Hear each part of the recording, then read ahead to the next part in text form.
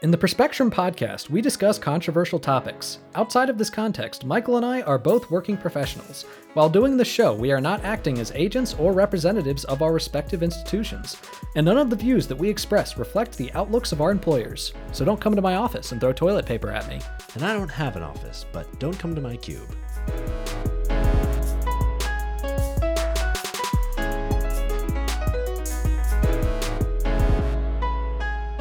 Hello and welcome to the Perspectrum. I'm Michael Bloom. And I'm Nathan Seelove. Today we have some heavy topics. We'll start off by covering coronavirus. We will continue by discussing a bit of about Michael Flynn and the Department of Justice attempting to drop the case against him. And then we'll finish up by discussing Ahmaud Arbery. And so it's going to be a bit of a heavy one, but we'll try to keep it as light as possible during the segments where that's appropriate. Yeah, so, and definitely not during the segments in which it's not appropriate.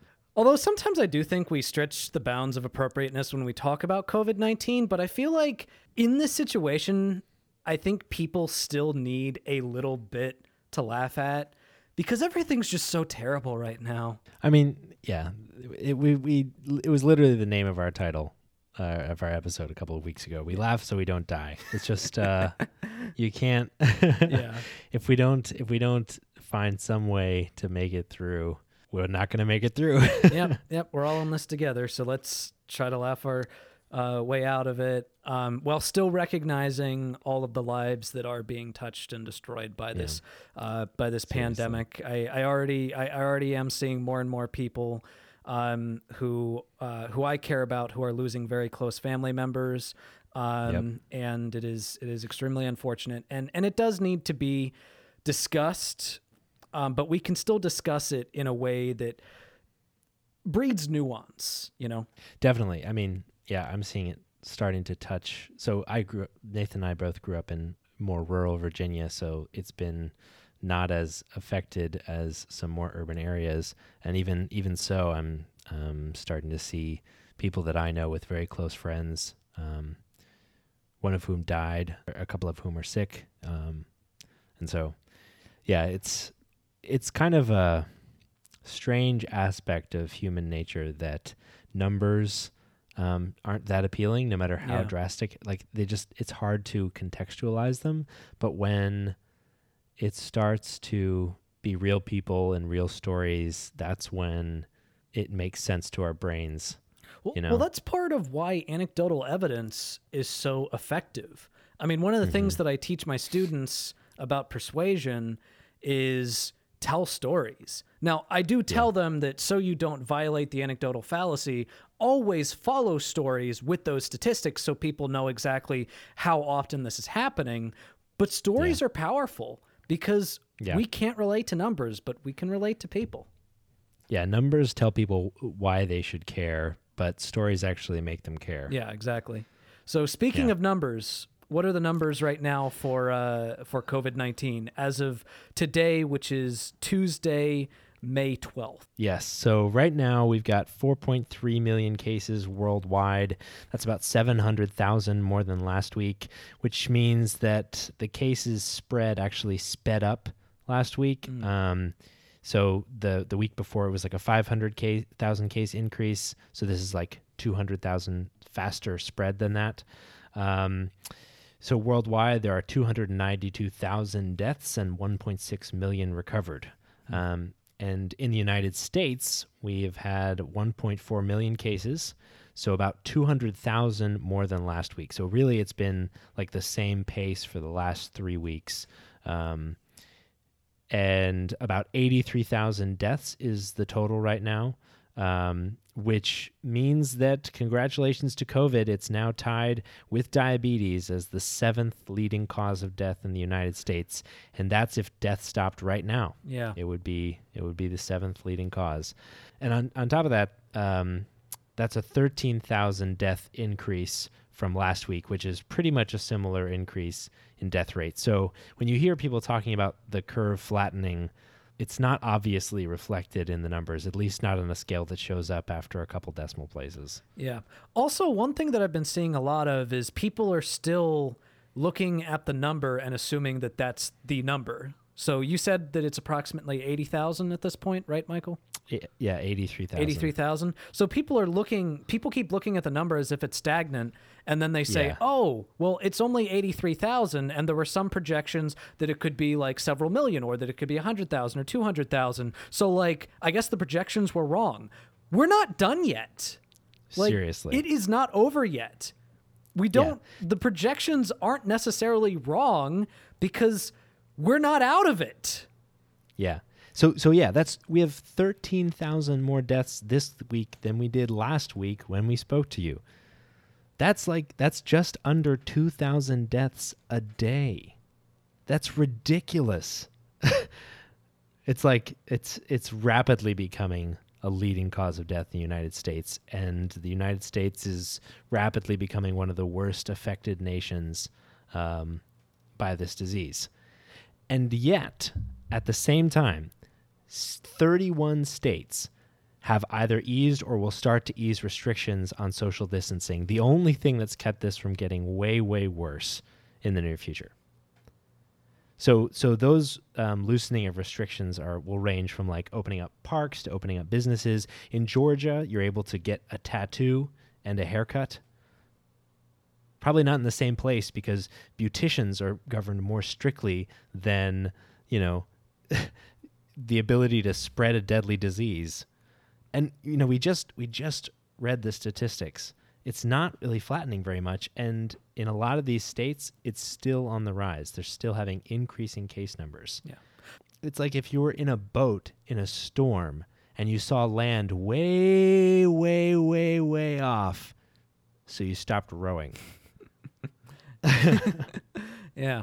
Or you jump out a plane, you pull your parachute, it stops you from falling, and you think, well, I guess I don't need this parachute anymore. I've already slowed down. Exactly. One other point that I wanted to make was there are a lot of people that are having very real criticisms of the way the government has been handling COVID-19. There are a lot of people that have been unable to work and therefore unable to make money during this time.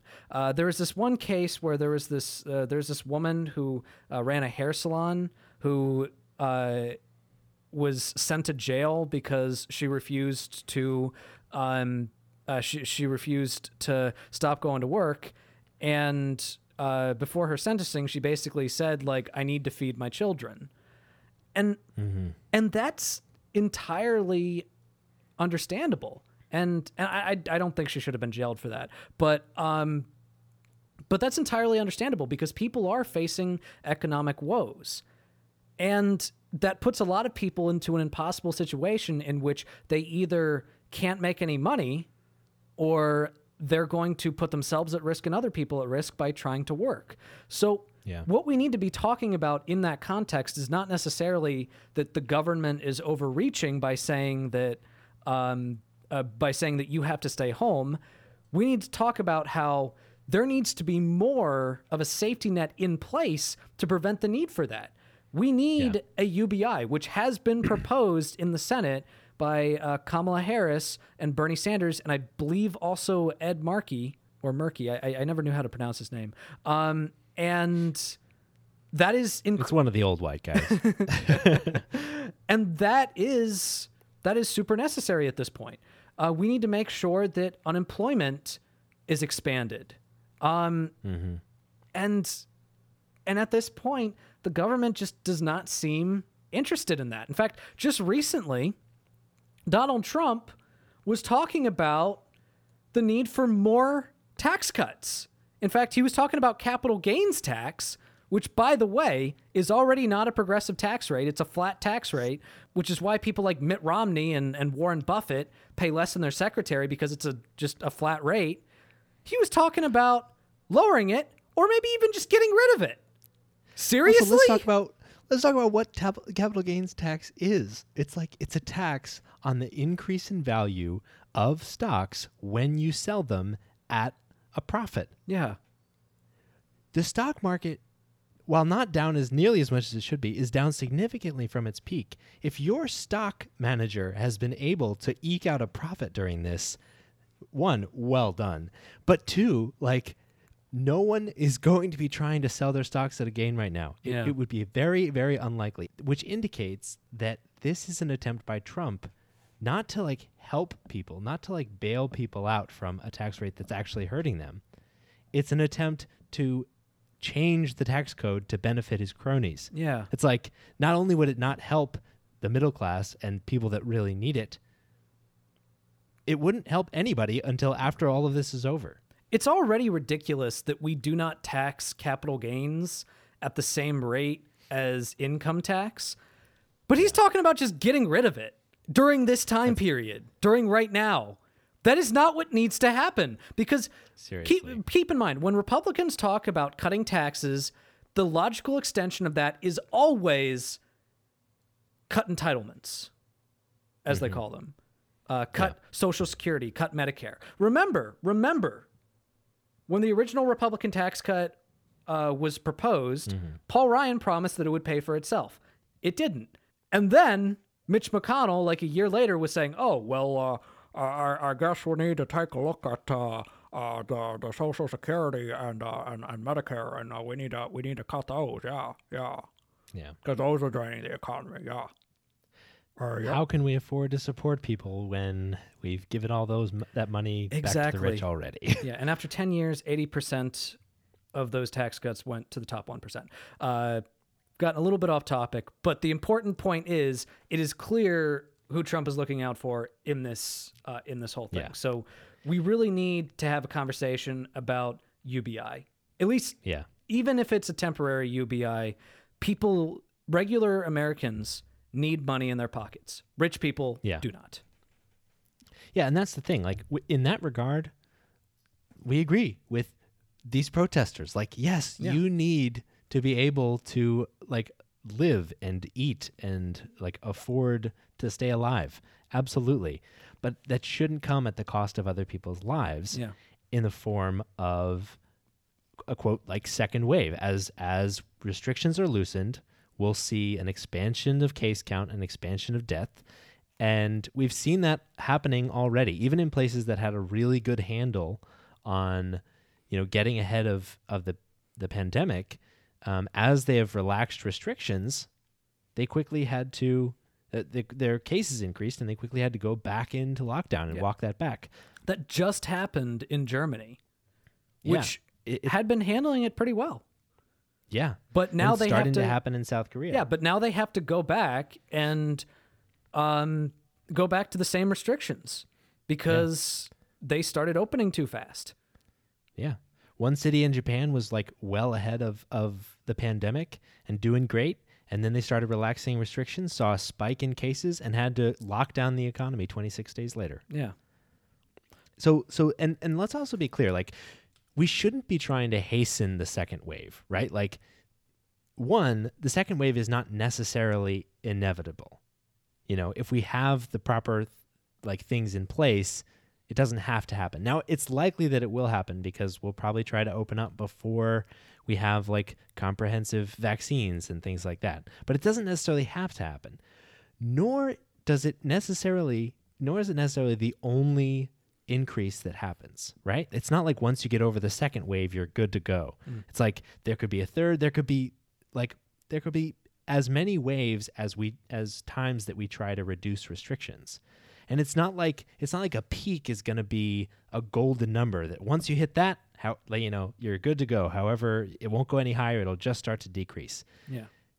The peak is however high we let it get until literally everyone gets this disease and either dies or recovers, which could be an expected 1 to 2 million deaths, which would make this the deadliest thing in the United States by 2 to 4 times. Yeah. We cannot let it get there. We can't let it get there. But it might. Yeah, it might.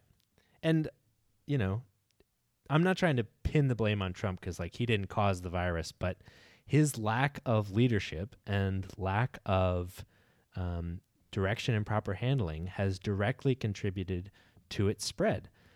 And it seems like one, he's just avoiding that, but two, seems like he's trying to open this economy up anyway. He said last Tuesday, quote, "I'm not saying anything is perfect, and yes, will some people be affected? Yes. Will some people be affected badly? Yes. But we have to get our country open, and we have to get it open soon." So how many badly affected people is he talking about? Is he talking about 100, 1,000? Well, according to an internal report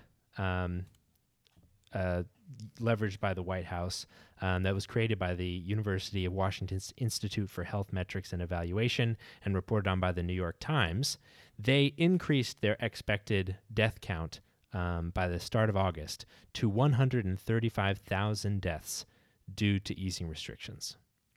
So he's talking about not hundreds of deaths. He's talking about thousands of deaths due to easing restrictions, but it's all worth it if we can get the economy open and not have to, pay out any more money to the poor. Yeah. One thing that I want to reiterate that a point that we've made in podcasts before is that never have I cheered for the president to succeed more than I have right now.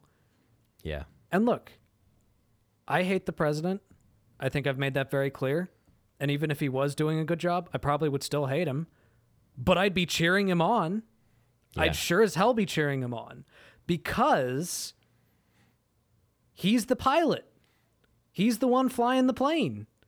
And he's decided, oh, well, if we crash land here and we lose another few thousand people, people would be affected. That would be bad, but whatever. We got to land the plane, right? And the alternative is not, crashing the plane and everybody dies, right? The alternative is waiting a little bit longer and landing safely with minimal deaths. Yeah. It's do the worst thing or the better thing. The worst thing. Yeah. And apparently it is starting to hit home for him because there are people within the White House who are starting to test positive, Well, that would assume that he cares about anybody in the White House. He cares about himself. Melania. He cares about himself. Yeah, there are people around him who are being infected by it. And no, he cares about himself. drink Diet Coke. It's basically bleach. We're good. So another thing that this leads to is some of the attempts by the Trump administration officials to cover up the fact that they have had an abysmal response. Secretary of State Mike Pompeo was doing an interview on ABC's The Week, and he was trying to argue that the virus must have been man-made or genetically modified, and that it must have come from a laboratory in China. So he said, quote, "Look, the best experts so far seem to think it was man-made. I have no reason to believe that at this point." His interviewer responded by saying, "Your office of the DNI says that the scientific consensus was that the COVID-19 virus was not man-made or genetically modified."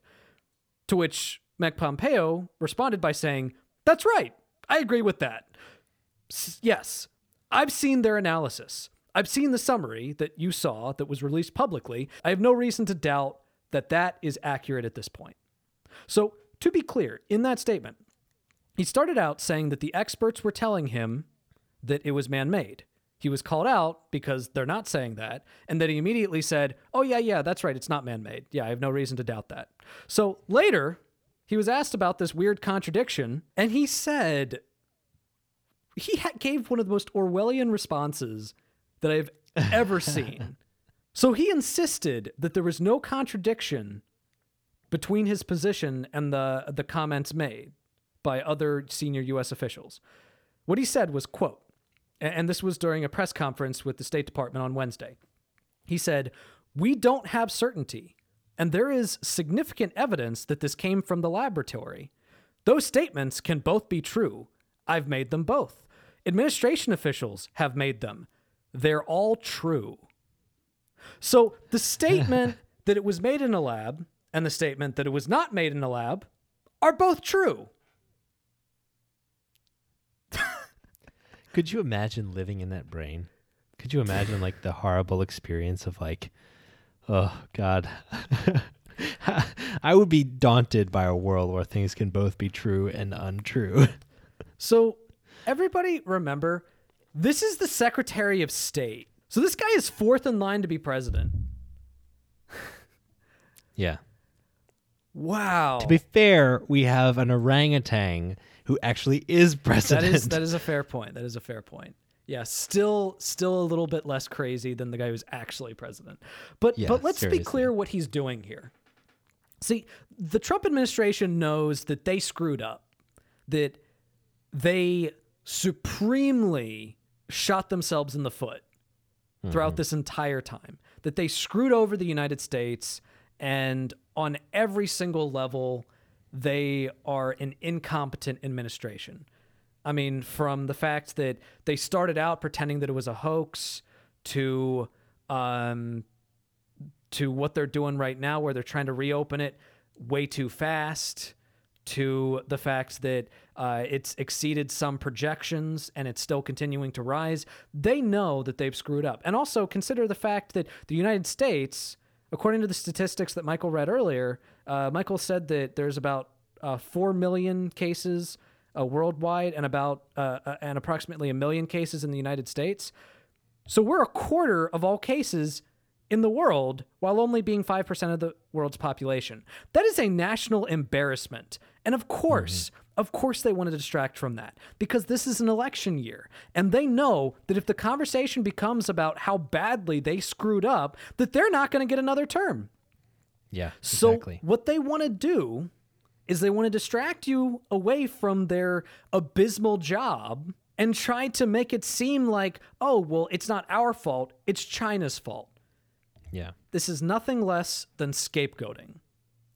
Absolutely. And if you think about that in conjunction with the reopening push, it makes what could potentially be an effective and really infuriating electoral strategy. Yeah. Because in focusing on the recovery, the economic recovery, in focusing on reopening as the economic solution, they are trying to make this an economic crisis, not a health crisis. Yeah. They're trying to say China caused a health crisis, which we're handling. This is an economic crisis. And as we all know, that is the one trick that the Republicans attempt to use. Like, this is the one trick pony of the Republican show. It's like they always are trying to say that they are the ones to save the economy. And if they can effectively make the argument that the right person to do the job of fixing the economy is going to be Donald Trump, they could actually have a frickin' shot at getting out of this. Yeah. Like, especially among Republican-leaning and Republican voters that already have confidence in their ability to run an economy and are willing to accept an alternative facts about the health crisis narrative. And so I wonder if that is why certain Republican groups, including gun rights activist groups and Republican conservative election groups, are pushing for these reopened protests.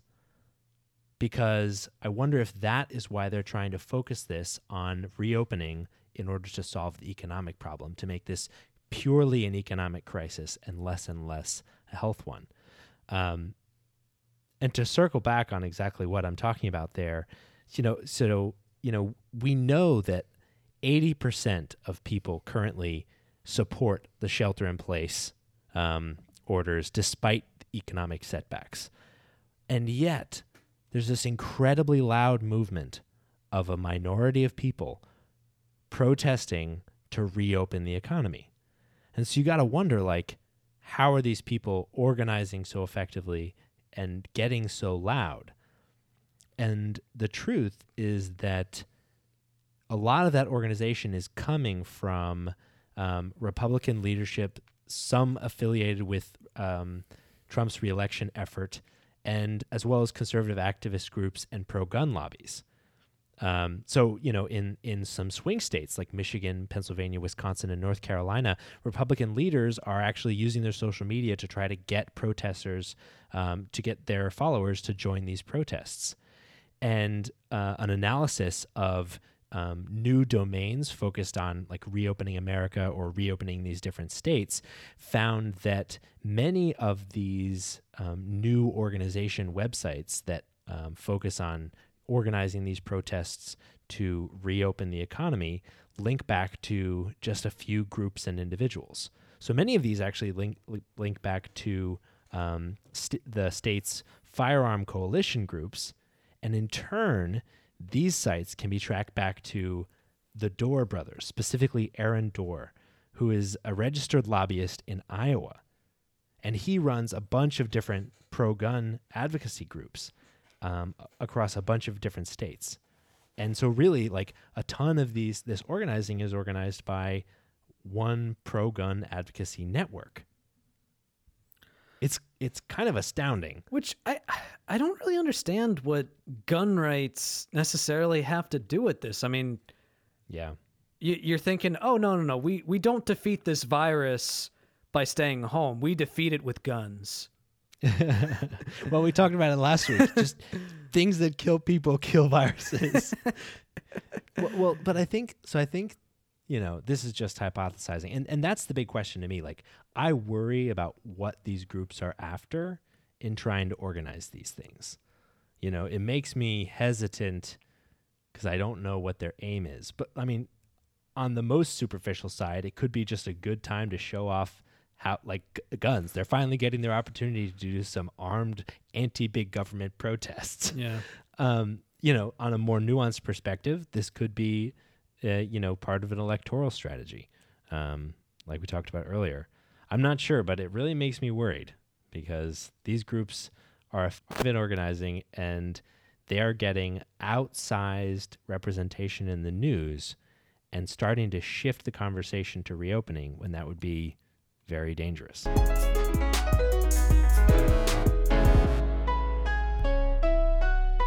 All right, and now it's time for one of our more positive segments, Tips for Good. Michael, why do we do Tips for Good every week? We do Tips for Good to bring you a fact or something you can keep in mind that you could enact in the world and make the world a little bit of a better place. So, Nathan, what is our tip for good this week? Michael, our tip for good this week is don't just press share. So, social media, it's a nice invention. We've been able to have a lot of activist movements go viral. Zero consequences. Okay, maybe a few. But we've been able to have a lot of important movements go viral, and we've been able to start a lot of important conversations using social media. So I definitely don't want to diminish the role of sharing things on social media. I definitely don't want to do that. But if you really want to do something more practical, do something that pushes the envelope a little bit further, you should. There are lots of other things that you can do as an activist besides just hitting share on Facebook. Now, one of the things that I actually do on my own Facebook is I actually rarely just share memes.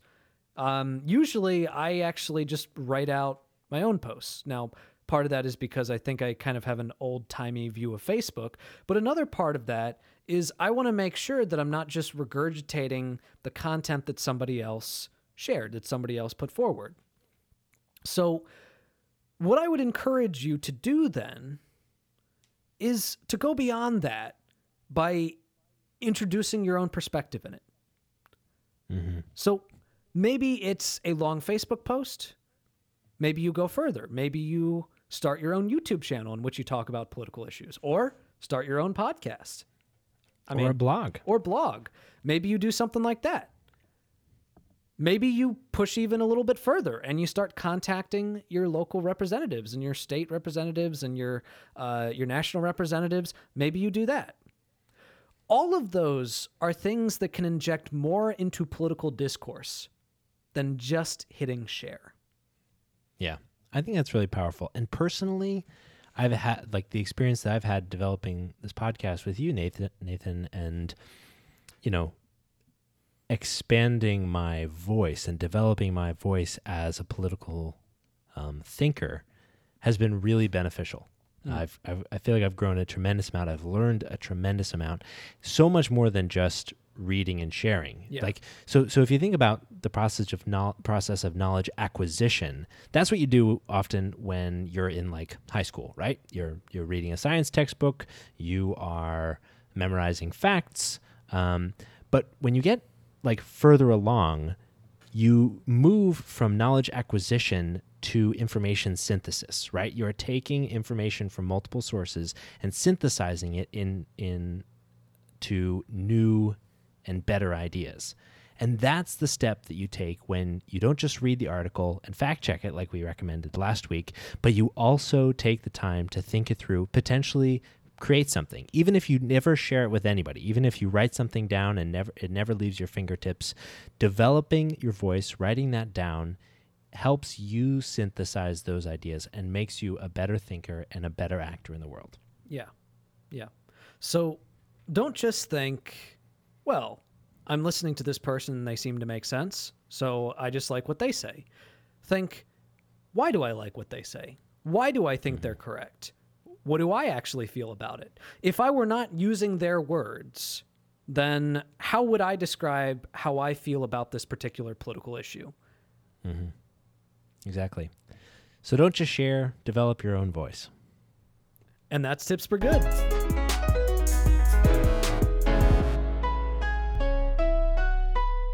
All right, up next, we're going to talk a little bit about Michael Flynn, not to be confused with Michael Bloom, who is a podcaster and not a criminal.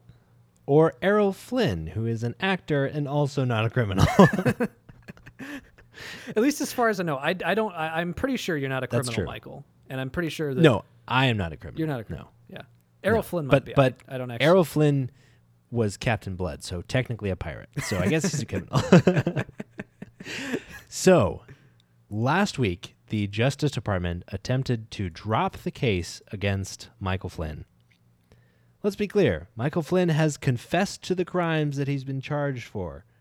And in dropping the case, the Justice Department said that the FBI's investigation was, quote, untethered and, quote, unjustified, by which they meant that the lies that Michael Flynn told to the FBI weren't important to the investigation to Russia's potential collusion with the White House, and so it doesn't matter.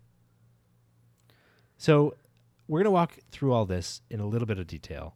But throughout this conversation, I encourage you to keep in mind the fact that the Department of Justice is supposed to be an independent agency, independent executive agency tasked with executing law and order in the nation. It is the highest organization for that purpose. Yeah. And so independence is absolutely critical, and they are a critical function of justice in our society. And another important point to make about that is that the Department of Justice serves the presidency, not the president. So they serve the executive branch, and the chief executive is the president.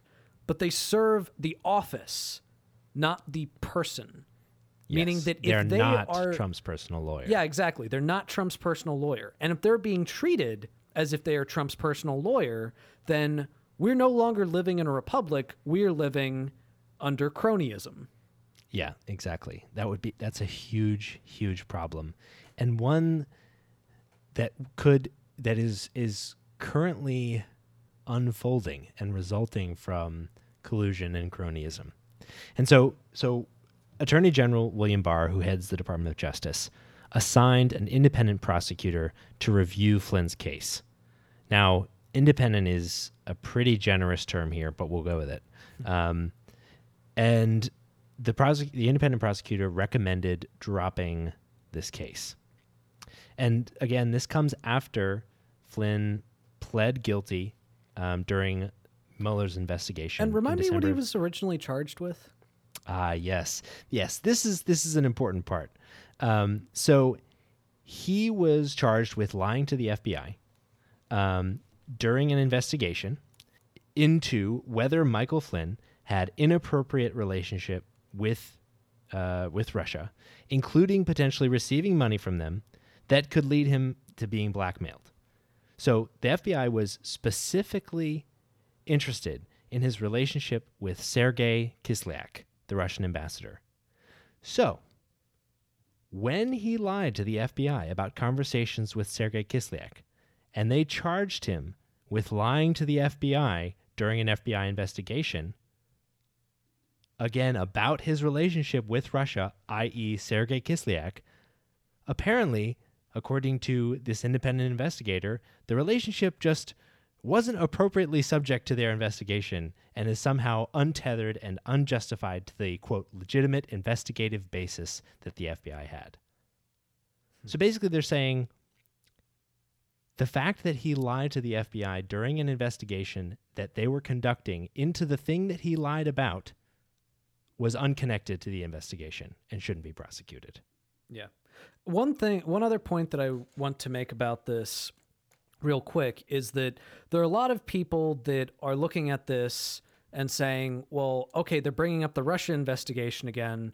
Well, Trump was exonerated by Bob Mueller in the Russia investigation. So doesn't that mean that everything about Michael Flynn is also, BS? So 2 important points to that. Number 1, he wasn't exonerated. Yeah, exactly. Bob Mueller found insufficient evidence to charge him with collusion.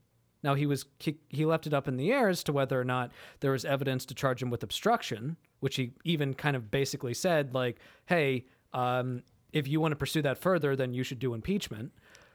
But he didn't find sufficient evidence to show that Trump personally colluded with Russia. Now, looking at that and then saying, well, then that means that it was all BS, that is committing what is referred to as the composition division fallacy.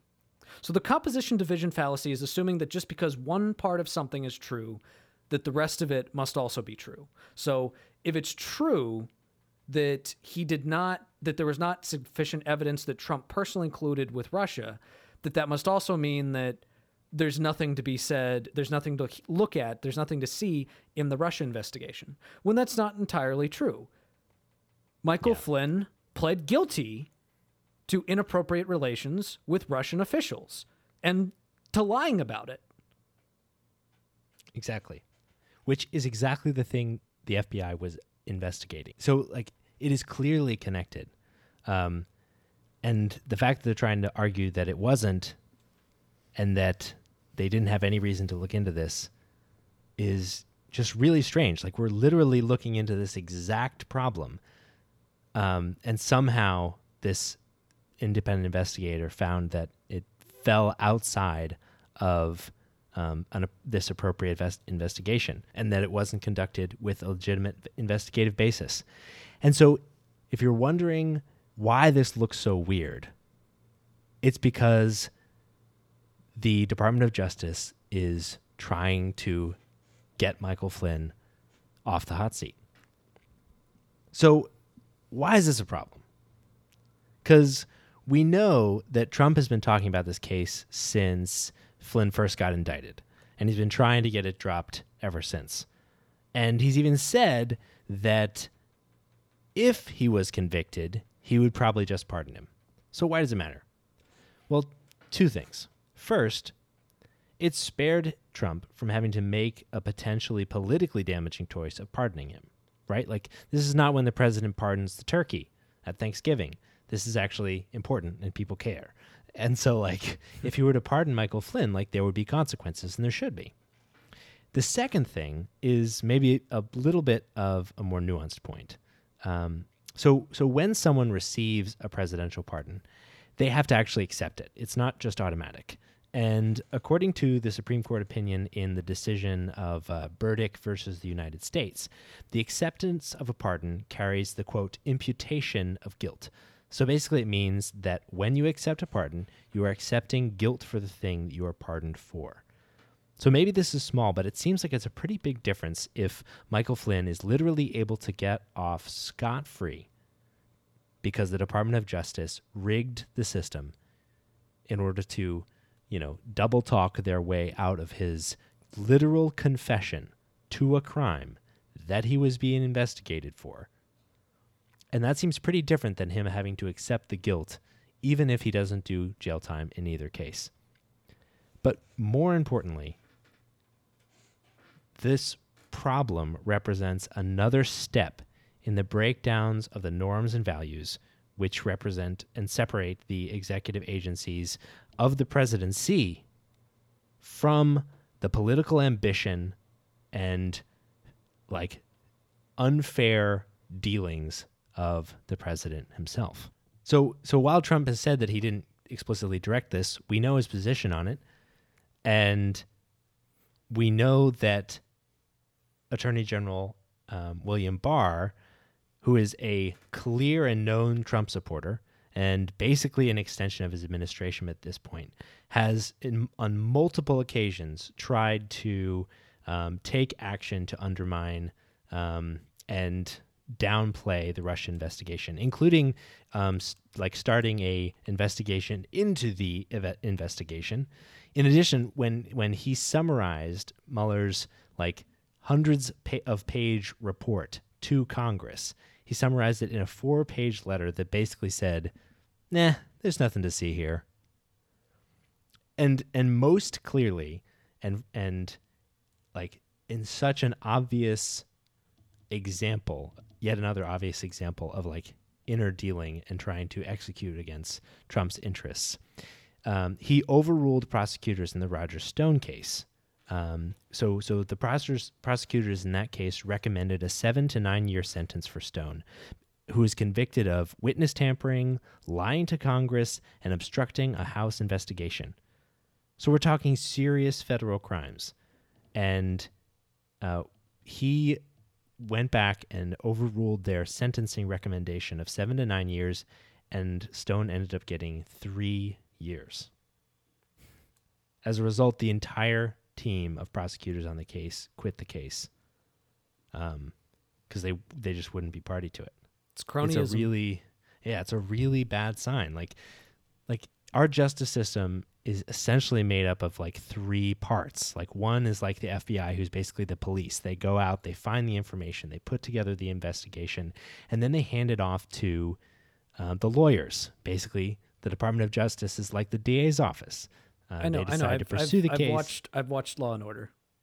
Oh yes, exactly. Yeah. Dun dun dun dun dun. Maybe if William Barr watched Law and Order, he might take his job a little more seriously.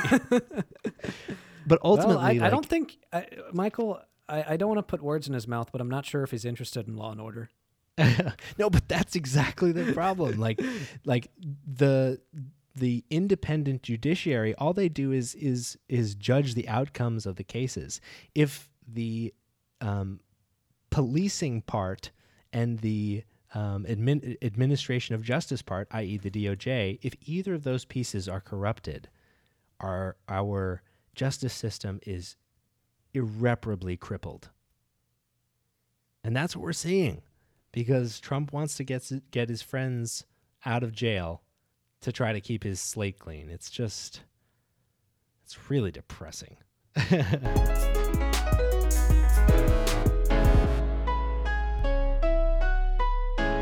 So now it's time for one of our favorite segments, Ass Hat of the Week.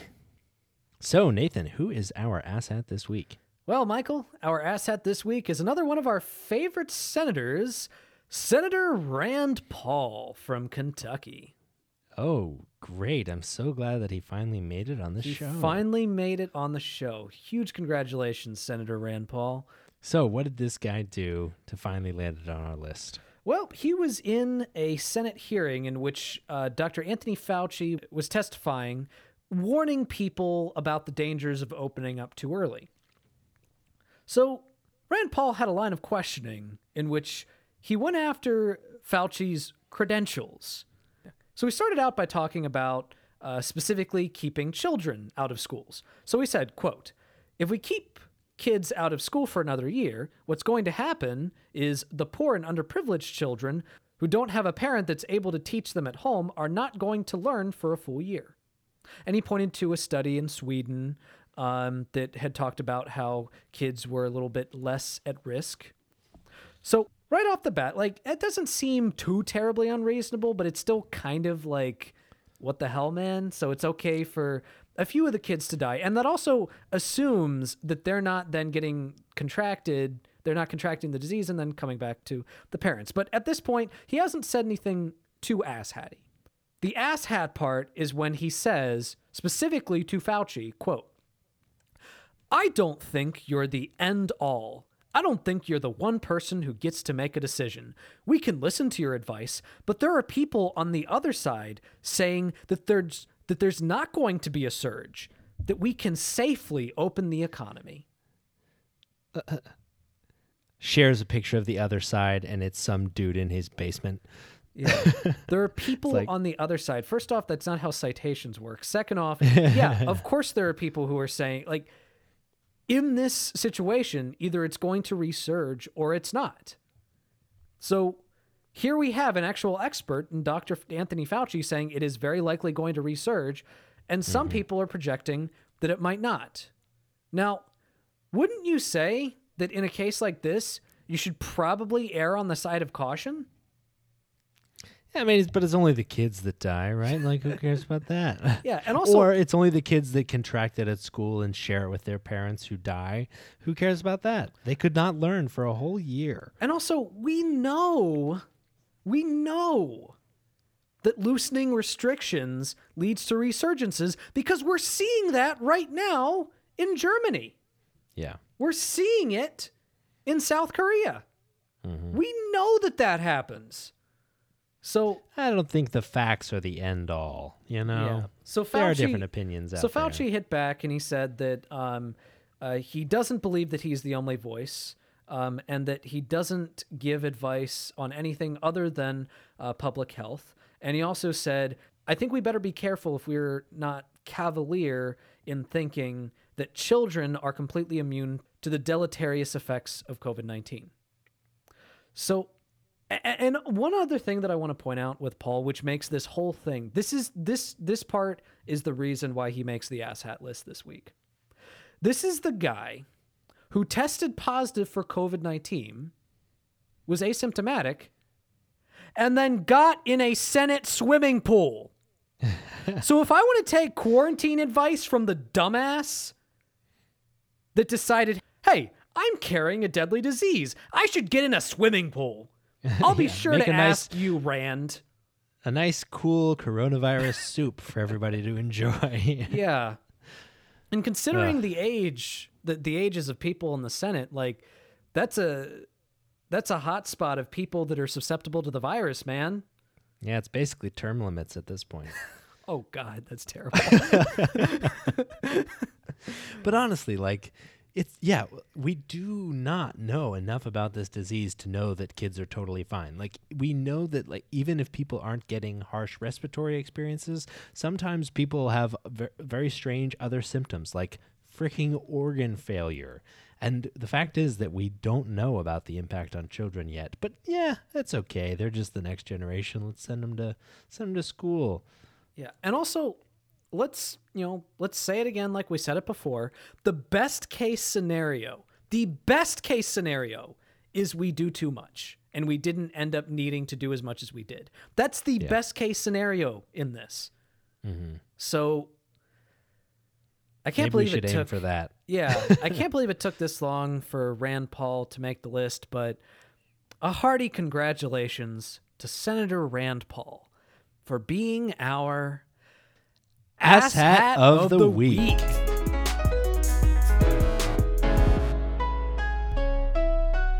And now it's time for our last segment of the evening. We wanted to do a quick precursor before diving in. So first of all, a bit of a trigger warning. We will be talking about the ruthless murder of an individual in a fair amount of detail. So if you think that would trigger you or make you experience any kind of psychological distress, go ahead and tune out now, and you can listen to us hopefully talk about lighter topics next week. Yeah. Also, one other thing. So normally, Michael and I try to keep the cussing to a minimum.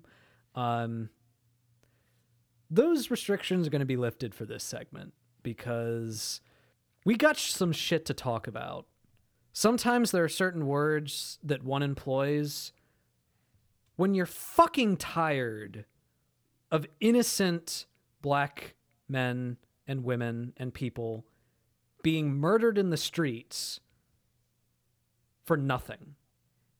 Yeah. Exactly. So, back in February, a man was shot and killed for no reason. And more than 2 months later, the people who shot him were finally arrested. And how on earth did it take that long to arrest these people who were just sitting in their homes that everybody knew exactly where they were? Well, that's simple. Ahmaud Arbery was black. Yeah. So Ahmaud was out for a jog in a neighborhood in Georgia on February 23rd in the middle of a sunny afternoon. And two racist assholes, Gregory and Travis McMichael, decided that he looked like someone they thought resembled a person who they thought was a suspect in a string of burglaries in their neighborhood. Never mind the fact that there was no string of burglaries. There was only one gun missing from one unlocked pickup truck that belonged to Travis McMichael. And there was no reason to suspect that Arbery had taken this or was involved in any other crime in the neighborhood. And so while he was jogging in their neighborhood, they grabbed a couple of guns, followed him in their pickup truck, and when they tried to stop him, with their guns drawn and cocked, he tried to run around them. And then when they attempted to force him to stop and threatened him with their firearms, as far as we can tell, he was trying to defend himself from their violent attack, and they shot him twice, killing him. And this was all caught on video. And both Michael and I have watched the video, and it is extremely disturbing. And it is also extremely clear that this man was murdered. And, Yes. I would say that if watching that video would trigger you, don't watch it. But you can find it online if you do want to. Yeah. If you do want to see it. Yeah. It was very clear that when Ahmaud went to go grab one of their shotguns, that he was defending himself because there were two heavily armed men who were brandishing at him. Yeah. Attempting to stop him, like, forcibly. Yeah. And he was trying to get a gun out of their hand. And one thing that's absolutely insane, that when I read this, I almost screamed. So there's this one prosecutor who actually had to recuse himself from the case because he apparently knew the father. The guy's name was Barnhill. And before he recused himself, apparently he actually made the argument that the McMichaels were in the right because they were protecting themselves. He made the argument that it might have actually been Arbery's fault because he was trying to pull the shotgun out of Travis McMichael's hand. Are you fucking kidding me? Yeah. Are you fucking kidding me? Someone is brandishing a shotgun at you. You are unarmed, and you try to get that shotgun out of your hand, and that's you attacking them? No. Yeah, you know how self-defense works? If someone is brandishing a deadly weapon at you, you have a legal right to kill them. So you know what? If Arbery had killed them, he would have actually been in the right because he would have been defending himself. Mm-hmm. Yeah, exactly. And that's what should have happened. Yeah. Because I can't believe that anybody would listen to that bullshit. And to make matters even worse, there's actually a Facebook group that has been created that is dedicated to justice for the McMichaels. And there's like, the last I checked, there was like 50,000 members who were saying, oh, well, these are two God-fearing men who were just trying to make sure that this person who looked like a suspect in a burglary, they were just trying to make sure that they could do a citizen's arrest on him. And he should have just complied with instructions. Are you kidding me? If people are pointing guns at you, oh yeah, just comply with them. And if you don't do that, then you're the criminal. And that's the thing. Like, that is the explicitly like racist part of this conversation. It is, if two white people tell you to do something, you do it. Yeah. And the assumption is that you're a criminal until proven innocent if you're an African American. Yeah. Does anybody think that if it were two armed black folk who killed a white person while they were jogging, does anybody think that they wouldn't have been arrested immediately? Does anybody think that? The McMichaels weren't arrested immediately. Like, there was a statement taken from them, and then they were released and not considered a flight risk. And so they just were going about their lives, not even told not to leave town for the pending investigation. It was like, it's absolutely ridiculous. And Barnhill recommended to the county police chief that there was, quote, no grounds for arrest. And in that letter, he wrote, quote, basically just like taking just the story from the McMichael side and with no other facts. When he had seen the video, he knew he had seen it. At that point, he in his letter, he referenced the video and William Bryan, who is the one who took the footage. And he said in his letter that the McMichaels were, quote, following in hot pursuit a burglary suspect with solid first-hand probable cause in their neighborhood and asking/telling him to stop.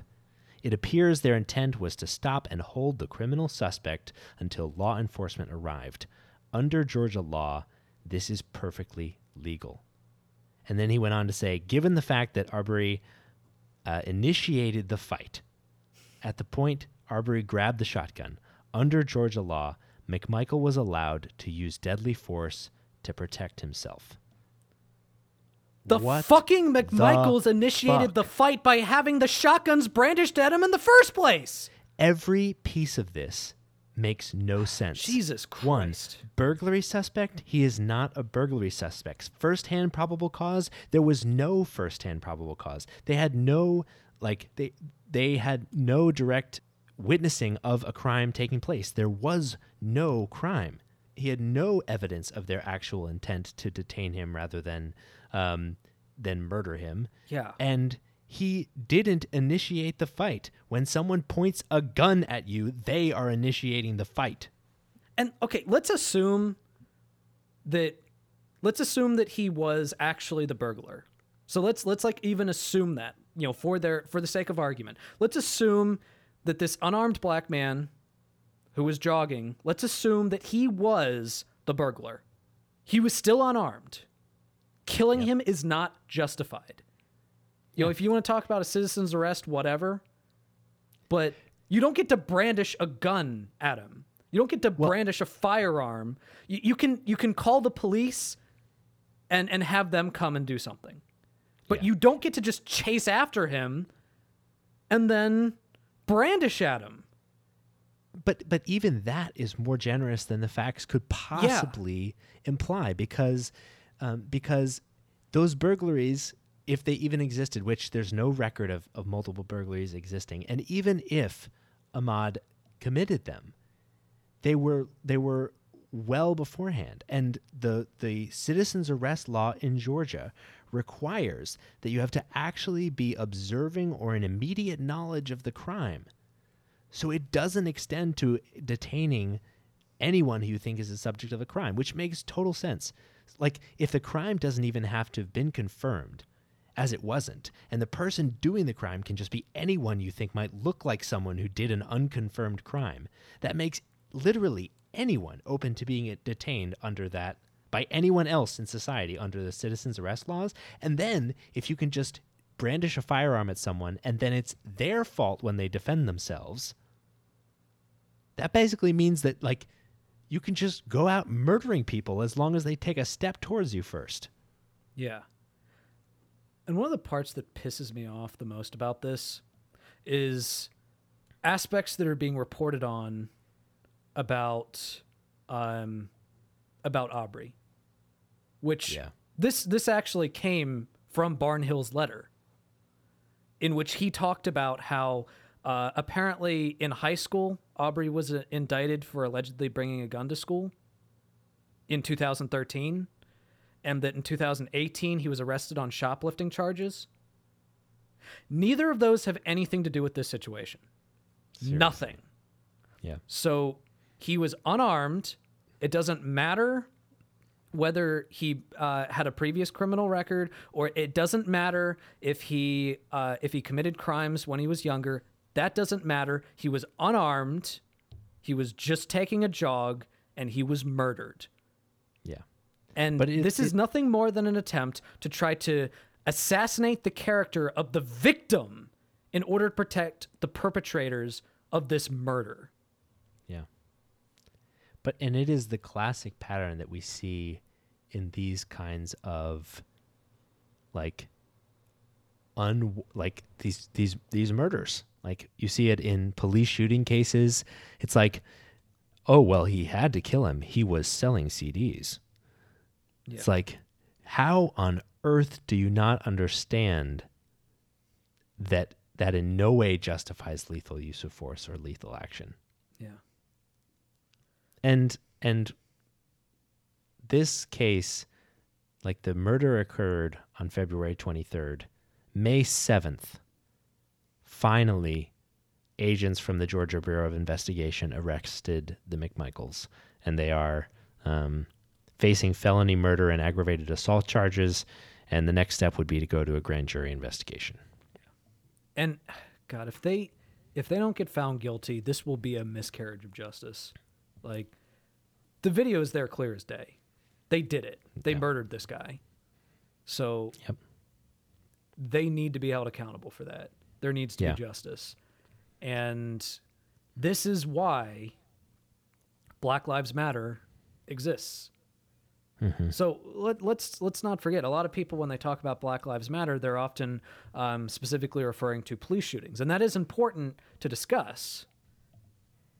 But in some cases, remember, Black Lives Matter started to gain a lot of traction with the George Zimmerman case with Trayvon Martin, where a very similar thing happened, where some vigilante decided that a young black man was guilty automatically, and then they felt threatened because apparently in the United States, having dark skin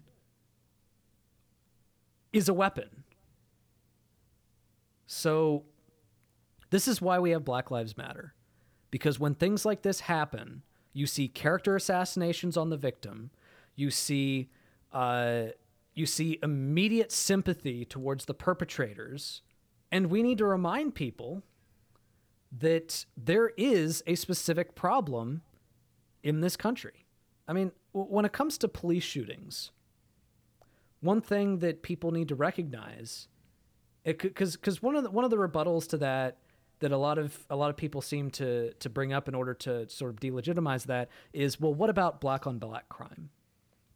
First off, when we're talking about police shootings, we're talking about the government committing the shooting. We're talking about an authority figure, somebody who we should be relying on to protect us. Someone who actually does have a regulatory agency in order to keep them in check. So to compare them to black on black crime, that's a complete non sequitur. Number two, it is important to recognize that the numbers are disproportionate. So, according to a database compiled by mappingpoliceviolence.org, so in 2009, police killed 1,099 people. black people made up 24% of those who were killed, despite the fact that black people only make up 13% of the United States population. That is disproportionate. And then sometimes the argument then is, oh, well, but black people tend to commit more crimes, so of course they're killed more by police. So one thing that's important to point out with that is that is a total red herring. So first off, one thing that we know based on statistics is that the cause of crime is not racial. It is often poverty. So according to the Bureau of Justice Statistics, people that live in households at or below the federal poverty line have more than double the rate of violent victimization as persons with high-income households. And the rates are comparable among poor blacks and poor whites. In fact, it's actually slightly higher among poor whites. So it's 46.4 per 1,000 for whites and 43.4 per 1,000 for blacks. And one interesting number just to throw into there, it's actually a lot lower for Hispanics. So like for poor Hispanics, it's 25.3 per 1,000. So I thought that was an interesting statistic. So, but keep that in mind when it comes to the disproportions of crime committed by people of color. It is based on poverty. And according to the United States Census data, 2018, 20.8% of black people in the United States live in poverty, compared to 10.1% of white people. So more than double. So even those arguments, the arguments of, oh, well, they commit more crime, even that argument, it still comes back to institutional racism. Because one of the major reasons why black people in the United States live in poverty is because of instances like redlining, where black people have systematically been kept in poorer neighborhoods with lower quality schools. And the reason why they have lower quality schools is because schools are paid for with property tax. And if there's a low property value, then there's going to be significantly less funding going towards the schools, which means there's going to be significantly lower quality of education. And education is a major driver of social mobility. So because of redlining, black people often stay in poverty because of those institutions. So it still comes back to institutionalized racism. Yeah, exactly. And that's at it's at every level. It's at a societal level. It's enshrined in our laws many times. We have an incredibly long history of tailoring laws to try to disadvantage African Americans in the United States. And it makes it all the way down to individuals who go out and murder people, to our police stations who, will go out and, use lethal force against a black person. And in 96% of cases, they won't be charged with a crime at all. And in 99% of cases, they won't be convicted of anything. And yeah, to Nathan's point, like you might say like, oh, well, if there's more violent crime, they're going to use, more lethal force in general. That's going to be, necessary. The police are going to feel unsafe more and they'll use lethal force more often. Well, if this is true, we'd expect that police killings of black people would be correlated with violent crime. But it's not. So Oklahoma City, which has above average violent crime, has some of the highest rate of police killings in the United States, 20 people per 1 million. Similar stories in Phoenix, in Tulsa, in Kansas City, in Mesa, in Long Beach, Albuquerque, Baltimore, Tucson. What do these cities have in common, man? It's like They're in the South. Yeah. And one other point I want to make about like Black Lives Matter as a whole, there's a huge straw man that is created by the right, which shuts down productive conversation and shuts down the voices of advocates, which basically says that if you are complaining about police shootings, that must mean that you're anti-cop, that you hate cops, or that you aren't appreciative of cops, or whatever line is It's fed. the classic Black lives versus blue lives false dichotomy. Exactly. And look, let's make one thing absolutely clear. Black Lives Matter. And what I'm about to say is actually straight from the mouth of one of their activists who said this at a rally, who specifically explained that Black Lives Matter is not anti-cop, they're anti-bad cop, as anybody should be. So don't fall for that false dichotomy. You can truly mourn the loss of any police officer who loses their life in the line of duty. You can celebrate the heroism of police officers who have saved people, who have protected people. You can do all of that while still believing that they need to be held to a higher standard. Those are not mutually exclusive, and anybody that tells you differently is committing a false dichotomy. Yeah, absolutely. So at the end of the day, Black Lives Matter. Ahmaud's life mattered. Whether it's police or everyday vigilantes, we have a problem in the United States. And unless we talk about it, whether you're black or white or Latino or whatever ethnicity you might be, if we try to shift the conversation and say that this is just a black issue, so only they should talk about it, we shouldn't talk about it at all, that is not how we solve the problem. How we solve the problem, specifically trying to avoid the exactly. problem. Let's not forget what Martin Luther King said, what his strategy was. He was trying to make it impossible for white moderates to continue to be white moderates.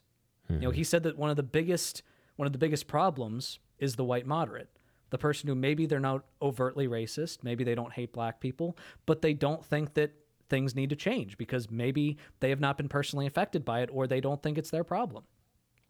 So by making those images, by making sure that there is imagery of black activists being beaten by police officers, to make sure that the images of black people being lynched by vigilantes, the reason why that was so important to the civil rights movement was because a white moderate can't really stay a white moderate and look at those pictures. At one point, you have to take a stand. Are you okay with it? Well, then you're on the side of the racists. Or are you not okay with it? Then you need to become an activist. So don't forget that. And we actually did a podcast in which we talked about specifically the history of racism in the state of Virginia with our good friend Larry Yates, in which he talked about his book. What date was that pod on, Michael? That was February 18th. So if you're interested in hearing that conversation, it was certainly really illuminating for me. So yeah, definitely go back and listen. But we also want to recognize that, we are two white guys with a podcast talking about racism in America. And the conversation about Black Lives Matter and Ahmaud that we've had today doesn't even scratch the surface of the, tremendous inequalities that are experienced every day. I mean, even coronavirus affects the African American community disproportionately. And so these are issues that, we've been planning to put together a pod specifically talking about some of these issues in the future. And I think we'll try to get, voices with more authority on this topic than us to participate in that conversation when it comes. But to Nathan's point, one thing a note I wanted to end on is that our voices and actions matter. This case would not have made progress. It would not have gotten attention if Ahmaud's mother had not pushed for justice in, trying to get Barnhill to recuse himself from the case. If one of the attorneys involved hadn't leaked the video, and if people didn't share this virally and make it a priority, it seems pretty unlikely to me that it would have been fully pursued. And so even in this one case, our voices can matter. And when we take action and work on this issue together and make sure that it's not forgotten about, together we can make a difference and keep people alive.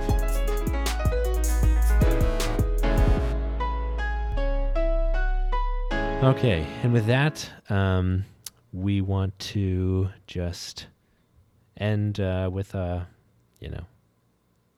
highlights, as we always do. So Nathan, do you have a highlight from this week? Yeah, actually just today I turned in my grades for my community college students. So that is all done. That is all taken care of. I have my university students as well that I have to finish by the end of this week, but I'm almost there. And then summer starts, and I get to start another summer class, which I'm really glad I was able to get a summer class. But that's gonna keep me busy. But it's only going to be one, so it's not going to be too terribly stressful. So I'm looking forward to that. What about you, Nice. Michael? What's your highlight? Well, my highlight is that this past weekend, after intensely quarantining for a few weeks, my wife and I were finally able to meet our new niece. So a few weeks ago, I said on the pod that my highlight of the week was something that I couldn't tell anybody about, and that was the weekend of her birth. And so, yeah, we got to meet her, and she is absolutely precious and adorable. And it was just an awesome experience getting to support her new parents and, hold her and bond with her. And it was such a wonderful, kind of rejuvenating experience in these weird and dark times. Yeah. And, she's going to grow up knowing that her uncle is a host on one of the most famous podcasts in the world. Yeah, that is the trajectory that we're on. And so with that, thank you so much for tuning into the Perspectrum, and you'll hear from us again next week.